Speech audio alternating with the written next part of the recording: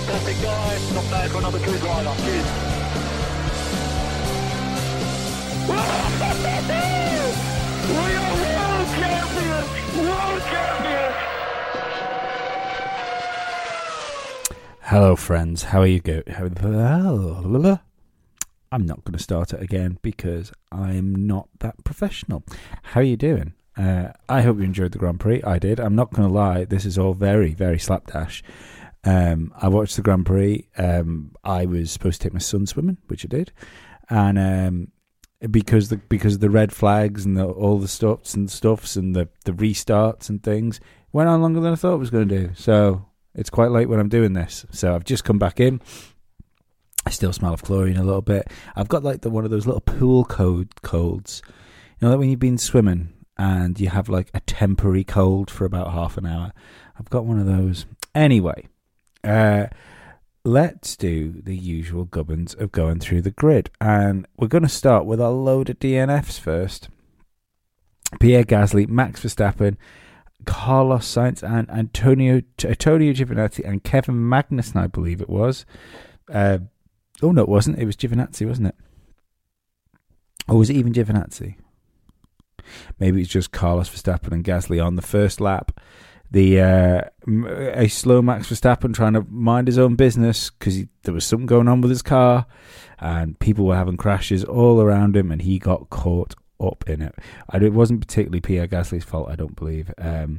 It was just a series of unfortunate events. Carlos Sainz kind of spun on his own, and that led to Sebastian Vettel crashing into him, which kind of messed Sebastian's race up. But I think in the end, I think the back end of the points is where Ferrari sort of needed to be. So in that respect, it was a reasonable recovery drive. Again, there's not much really to say. Is that then we had a few laps of what we thought was the race was going to be. With Max out, the two Mercedes started to just like build the gap, and it kind of looked business as usual. Then, lo and behold, was it? I don't even know why we had the second restart. Why do we have the second restart? Stroll. Was it Stroll's DNF? I think it was Stroll's DNF, wasn't it?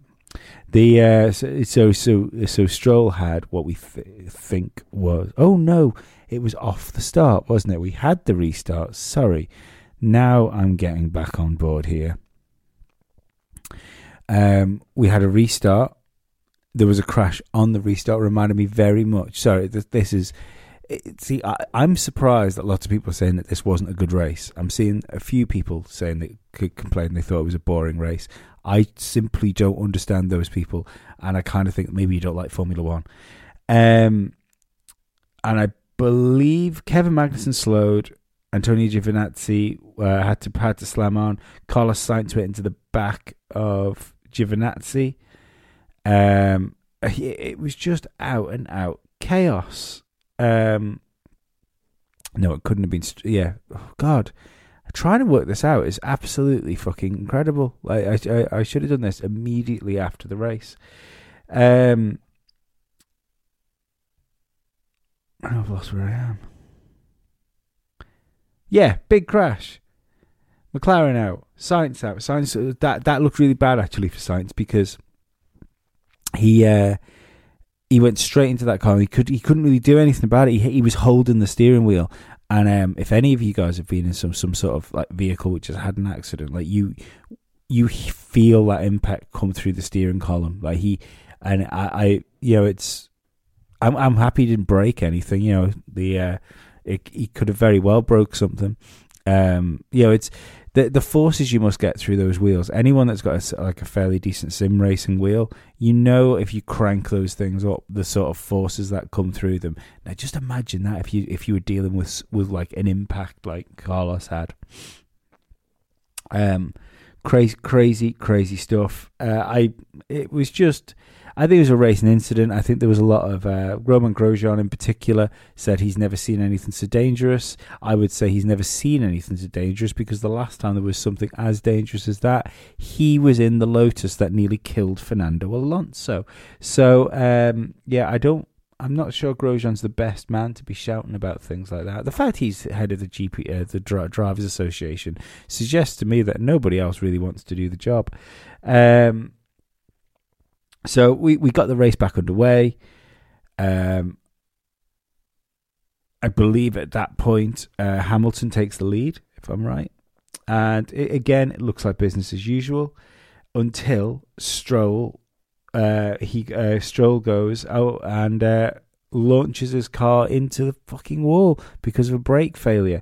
This is so hard to get my head on thinking of what's going on. If you are correcting me here with things, I'm very happy for you, and I'm sorry if I'm getting things wrong. But it's just one of those things. It's either this or you don't get one. As soon as we get to the guys which are actually in the race, we can talk better. So Stroll had what we think was either a tyre failure or a suspension failure. Sorry if I said brake failure. To me, it looked like a tyre failure because if you noticed on the left-hand side, there was a black chunk flew up, and I think that was a big chunk of his wheel. I think it was a full-on tyre explosion on him. And that was a scary one for me because he was fast. He was going quick there, and you could see completely destroyed the car. He was shaken. It's a shame as well because he was doing well. I know there's been a lot of stuff thrown around about Stroll at the moment because of Perez losing his seat for next year. There's a lot of people think that Perez should be in that car instead of Stroll. If Sebastian Vettel, there's a lot of people thinking Sebastian Vettel shouldn't be even given the opportunity to go into that car. I can understand all these things. I genuinely understand them all. I happen to think that Sebastian Vettel, he deserves another go in a different team. I think he's proven in the past that there is more to him than he's able to show at the moment.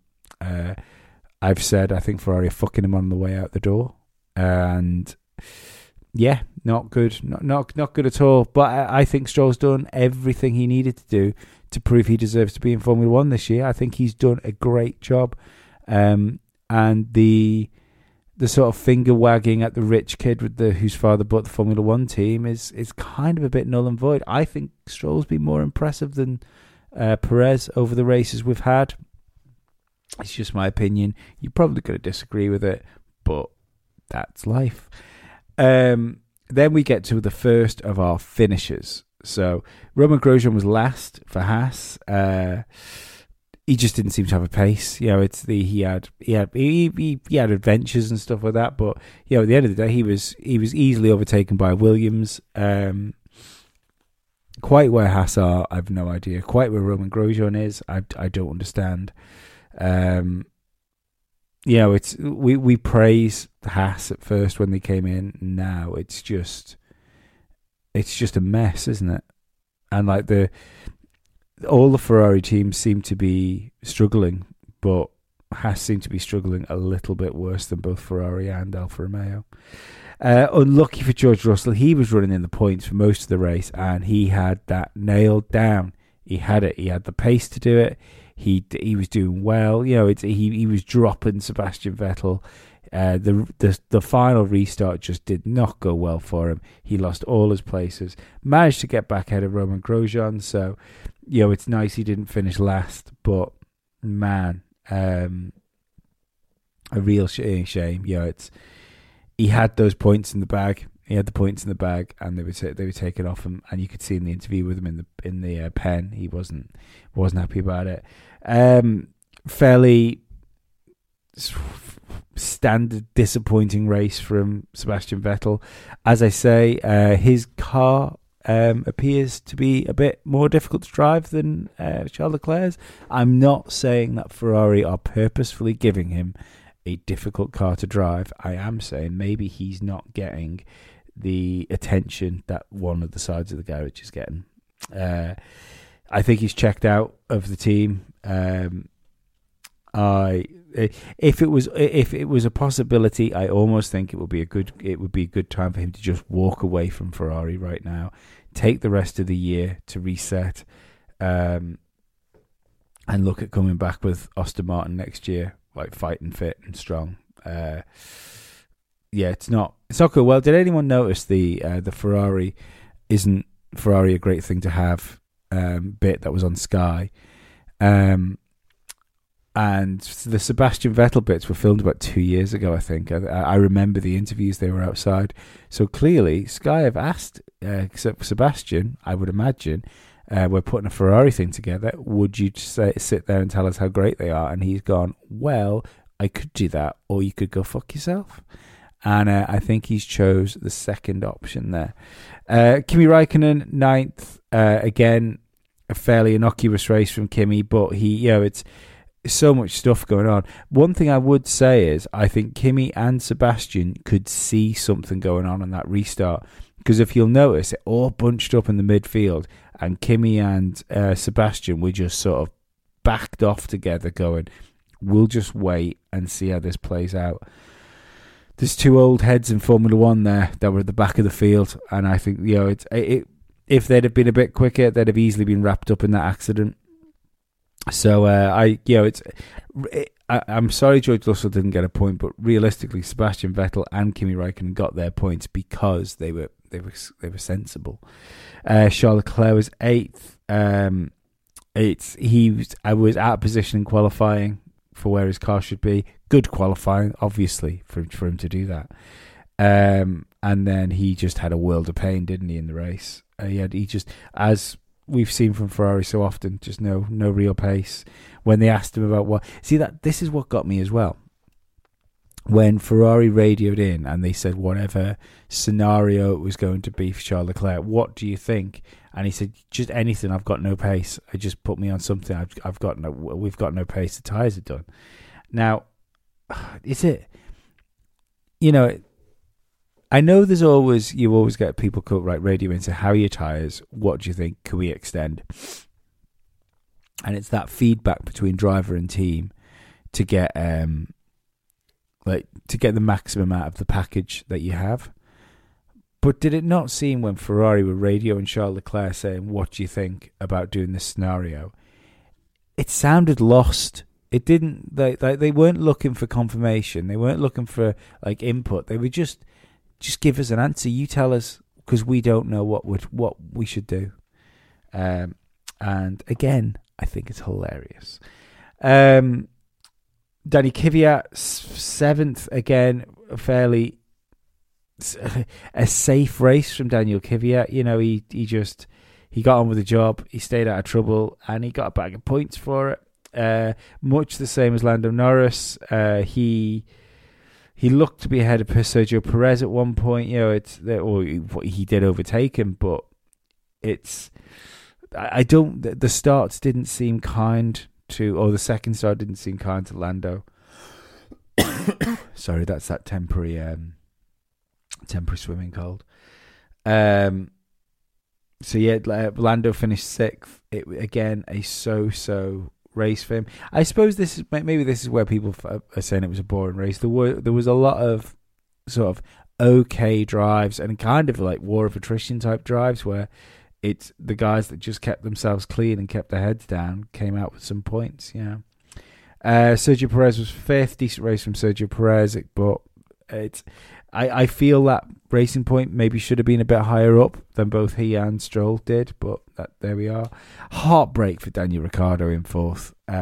I had a sneaky bet on Daniel Ricciardo, and I would have won £55 English if he'd have gotten the podium.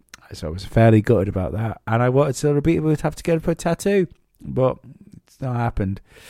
And you've got to think that was such a crazy race. That might have been the only real shot for Renault this year to get a podium. But encouraging signs, though, from Renault. I've been saying this all year. To me, they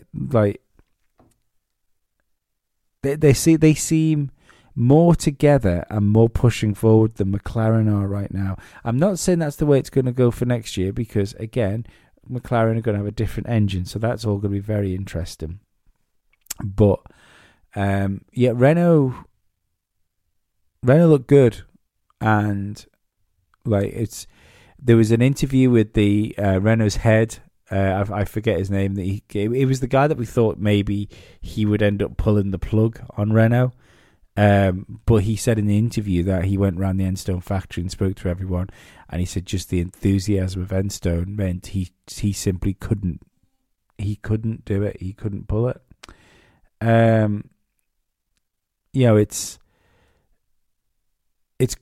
It's good. I'm looking for. I think the Alpine rebrand is a good thing as well.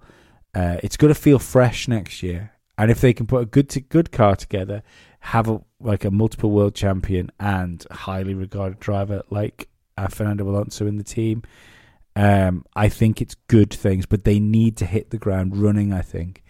I don't think they're going to be in it for a championship next year. Don't get me wrong, but I do think that both McLaren and Renault or Alpine will be able to mix it with the Red Bulls more next year. It's and with the big rule shake-up in 2022, it's anyone's game. It's anyone's game to become to be the team which gets the jump. And I've just got this sneaky suspicion that when this all shakes down, we've seen it. I can't think of a year where we've had a big rule change and the dominant team keeps its dominance. I can't help thinking that Red Bull's time, there's something in that team, and don't get me wrong, they're still doing a good job, they're still making a good car. I've probably got the second best car in the grid. But there's something about that team that makes me wonder whether the Adrian Newey magic dust is just starting to fade a little bit, and whether there'll have to be some sort of restructure in Red Bull for them to challenge, because it's been a long time since they put a car together to actually challenge for a world championship. A really long time.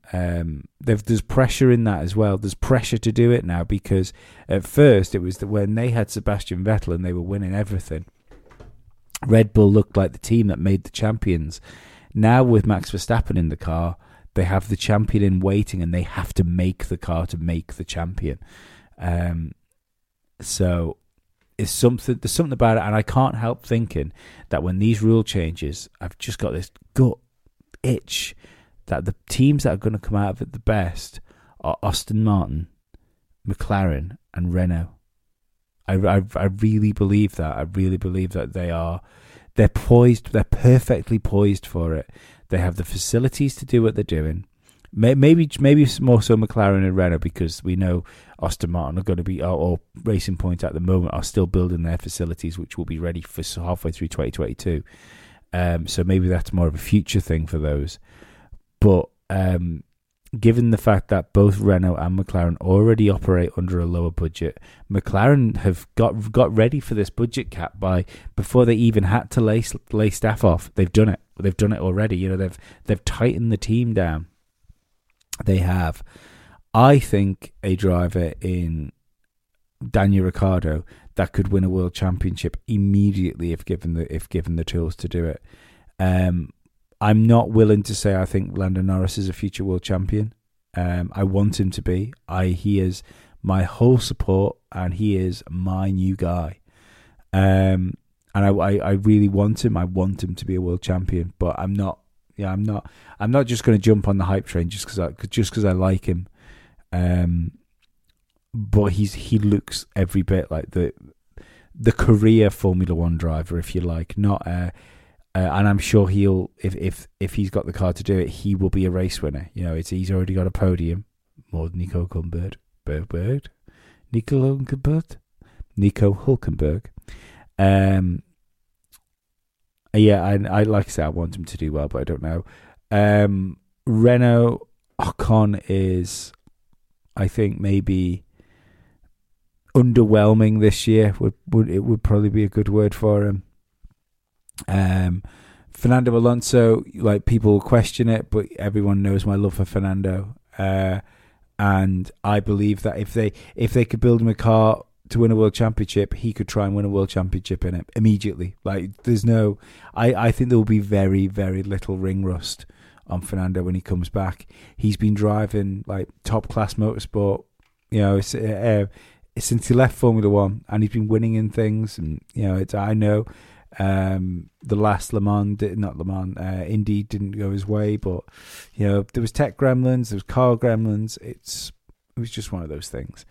I think he's going to come into Formula One a rejuvenated Fernando Alonso. I think the other thing that people have got to remember, because people keep talking about his age. First of all, Formula One drivers used to have quite a long shelf life.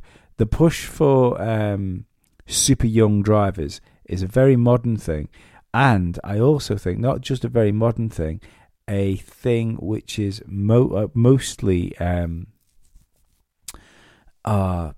marketing, because I think it's easier to market younger drivers. If the cars are going back to a thing where they're difficult to drive, even more strenuous, I think you'll find the super young drivers will find it harder.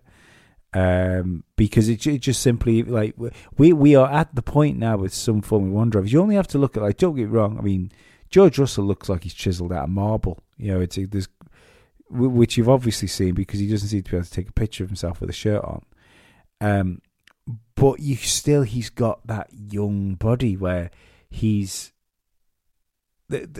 developing muscle, but not in the same way as like an older man does. It's, if we look at sort of the late 20s into 30s sort of age. On the age thing for Fernando Alonso, now I'd be very interested to know what the drug testing is for Formula One and what is allowed and what isn't allowed. And it's something I'll try and look into before the next podcast, because I think it might be quite apt. You only have to look at how Mike Tyson looks at the moment, getting ready for his comeback, for what science can be done. We've testosterone replacement therapy. There's all sorts, even just like what we know about nutrition now. There is amazing things we can do if you have the money to do them. There is amazing things that medicine can do to not reverse the aging process, but certainly revitalize people. And people in there. Another good example is, look at the condition Joe Rogan's in. It's Christ. He's on everything, and look at the condition he's in. Look how flexible he is when you see him do like jiu-jitsu stuff, and when he's training in his gym. Science can help life find a way, just like Jurassic Park. So I'm interested to know what Fernando is allowed to do in Formula One when it comes to like testosterone replacement and stuff like that, because that testosterone TRT seems to be a big deal for athletes, like a big deal, and a almost Lazarus effect type of anti-aging quality to it. So anyway, that was Daniel Ricciardo's race. Alexander Albon, first podium for Alexander Albon. I'm happy he's done that. I'm not sure if, I mean, he did what he needed to do, in the way that Verstappen wasn't there, so he got the podium, and that's great. I'm glad he was there. I feel that maybe the difference was that if Verstappen had been up there, he'd have been able to try and challenge the Mercedes. So we kind of still need Verstappen up there to get a true read on where he was. But what are you going to do? He got himself a podium, and I'm very happy for him. Hopefully this is the turnaround. And as he said when he radioed Red Bull, thank you for sticking with me. And he sounded like it was a real heartfelt moment. It was a good answer to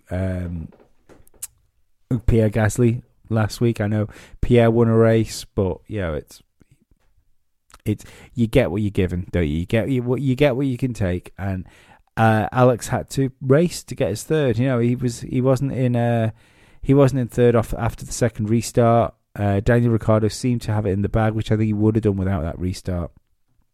So, just good time. It was a good time for Alexander Albon, and I hope he takes this and moves forward with it. Valtteri Bottas was second. Never really had the pace of Lewis Hamilton. He seemed awfully upset after the race. Now, he was stuck on the same strategy as Hamilton, tyre-wise, and he said he wanted the opposite of what Lewis was on. Now, I've seen a few people pick this up, but when you pit first, it's going to be very difficult for you to get put on the opposite of what Lewis is on. So that's just it. He was trying to paint the team into, I don't know, not favouring him, but just giving him a different option where it's not really the philosophy of Mercedes to do that. They kind of like try and keep things on an equal footing. But he looked into a free pit stop. Then the safety car picked him up first, which gave Hamilton a free pit stop. And let's be honest here. If he'd have gotten the lead, do you really think he'd have won? Do you really think if he'd have gotten to lead, he would have won the race? He didn't seem to have the pace. I don't know what to say. He's done his job. He's done his job for Mercedes. They'll be more than happy with him being 5 seconds adrift of Hamilton, with a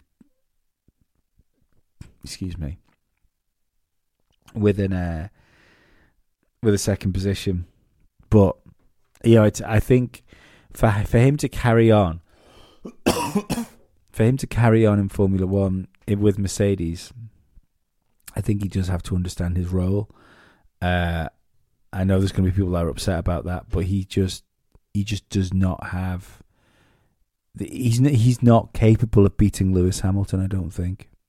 The only way Rosberg did it was because he destabilised Hamilton. He destabilised the entire team, and he managed to sneak a world championship out of it. I think Valtteri doesn't seem to be the sort of guy that can do that. I don't want to say he's too nice because I don't know him. I don't know how nice he is, and I don't want to say he's not as intelligent as Nico Rosberg, because that would make me sound like I think Valtteri's not intelligent, and that's not what I mean at all. But I think out of Formula One drivers in general, I think Nico's like very intelligent, like a very intelligent person. If you just take Formula One drivers out of it, just in general, when you listen to Nico talk, he's a very calculated, very smart person, and I don't think everybody could do what he did to Mercedes in that point in time. I think you have to be very calculated and very, very switched on to do it, and I don't see Valtteri being able to do that. So there's two options. He either has to destabilise Hamilton to the point where he gains an advantage over him, or he needs to be faster than him to destabilise him. I don't see either of those happening. I don't see anybody going into Mercedes being faster than Hamilton unless George Russell gets in there, because I genuinely believe George Russell is special. I think if he was in a decent car, if he got a car capable of winning, I don't think there's anybody on the grid that wouldn't be in a little bit of bother. I think even Verstappen would struggle to get on top of George once he got running, because I think he's a phenomenal talent. He just seems so switched on. I've had discussions with people like that are inside the Formula One world. I can't remember whether it was sort of broadcast or not, so I won't say who we were talking to, but they were saying that when they're in the paddock speaking to the people that are in the know about drivers, that George Russell's name is often like mentioned, and he's also mentioned in the same sort of breath as he's very, very much like a young Schumacher was, in how switched on he is with things. And yeah, I think he's going to be, unless Lewis leaves and he takes Lewis's seat, I think he might be the guy that gets Bottas's seat for 2022, and Lewis will have his hands full a bit. I still think Lewis will probably win. At the beginning until George gets his sort of feet under the table. But if there's a torch to pass, wouldn't mind betting that it's George's hands that get on it first. And I suppose in saying that, we spoke about Lewis. I think he won that race today. Like he probably did it, didn't he? He ended with the fastest lap, I believe. Yeah, fastest lap for him as well. You can't knock him. You can't knock him for what he's done. He lost the start, then there was a restart. He got the start back. He got the lead back. Great move around the outside as well. It's very brave. Until there's a real shake up or they get someone else in that Mercedes, we need to get used to this because ain't nobody else winning that championship next year either, guys. I'm sorry, but it's just not going to happen. But that was our Tuscan Grand Prix. I really enjoyed Mugello. I hope we go back there. I think it was good with these cars. I think once you get 2022 cars, which will hopefully be able to follow each other and race each other better, I think it will be absolutely mega. I like the shorter, high-speed circuits like here and Austria. Cambered corners, it's good. I like it. I like it a lot, and I like the fact that drivers were punished for mistakes. We had crashes and we had DNFs, and that's because the pressure was on these people, and it was hard work as well. It was what Formula One should be in my eyes. Other than that, I didn't ask you guys for questions today because I've been so pushed for time. I want to try and get some sort of must-see audio for you guys. There was a corrupt file went on. I believe I've got 15 minutes of the must-see audio show I did with Rianne. I'm hoping that I got the whole 15 minutes of where she was talking about the stage show she just did. And yeah, she seemed to really enjoy that, and hopefully I can get that bit out to you, and maybe I'll stick a little bit on the end of it telling you about my stand-up if you're interested in that. Other than that, thank you very much for helping me on Patreon and stuff like that. Thanks for sticking with me. I've had a couple of bad weeks for podcasts. Like the podcasts have been a bit few and far between. There's been like I say, tech gremlins. There was scheduling issues. I'm sorry about it. It's just the way it's been. And I hope we get this a bit more settled. I need to sort somebody out for Must-See Audio for next week. I've got somebody in mind, and if they'll come and do it, I think we'll have a great little show. Other than that, I will see you next week where we'll just talk about news. We'll have a chat. I'll put a little tweet out later in the week asking you guys for anything you want me to talk about on Hot Lap. If there is anything you want me to talk about on Hot Lap, fire it over in a little PM. Fire over PM. Give me a tweet. PM's probably better because I'll see it and I'll be there longer. Other than that, keep cool, guys, and I will see you all later. Ciao.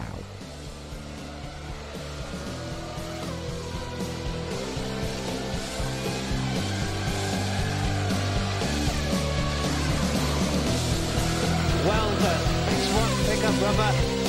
Awesome job. Unbelievable.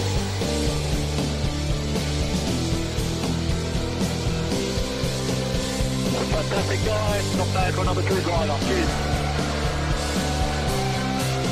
We are world champions! World champions!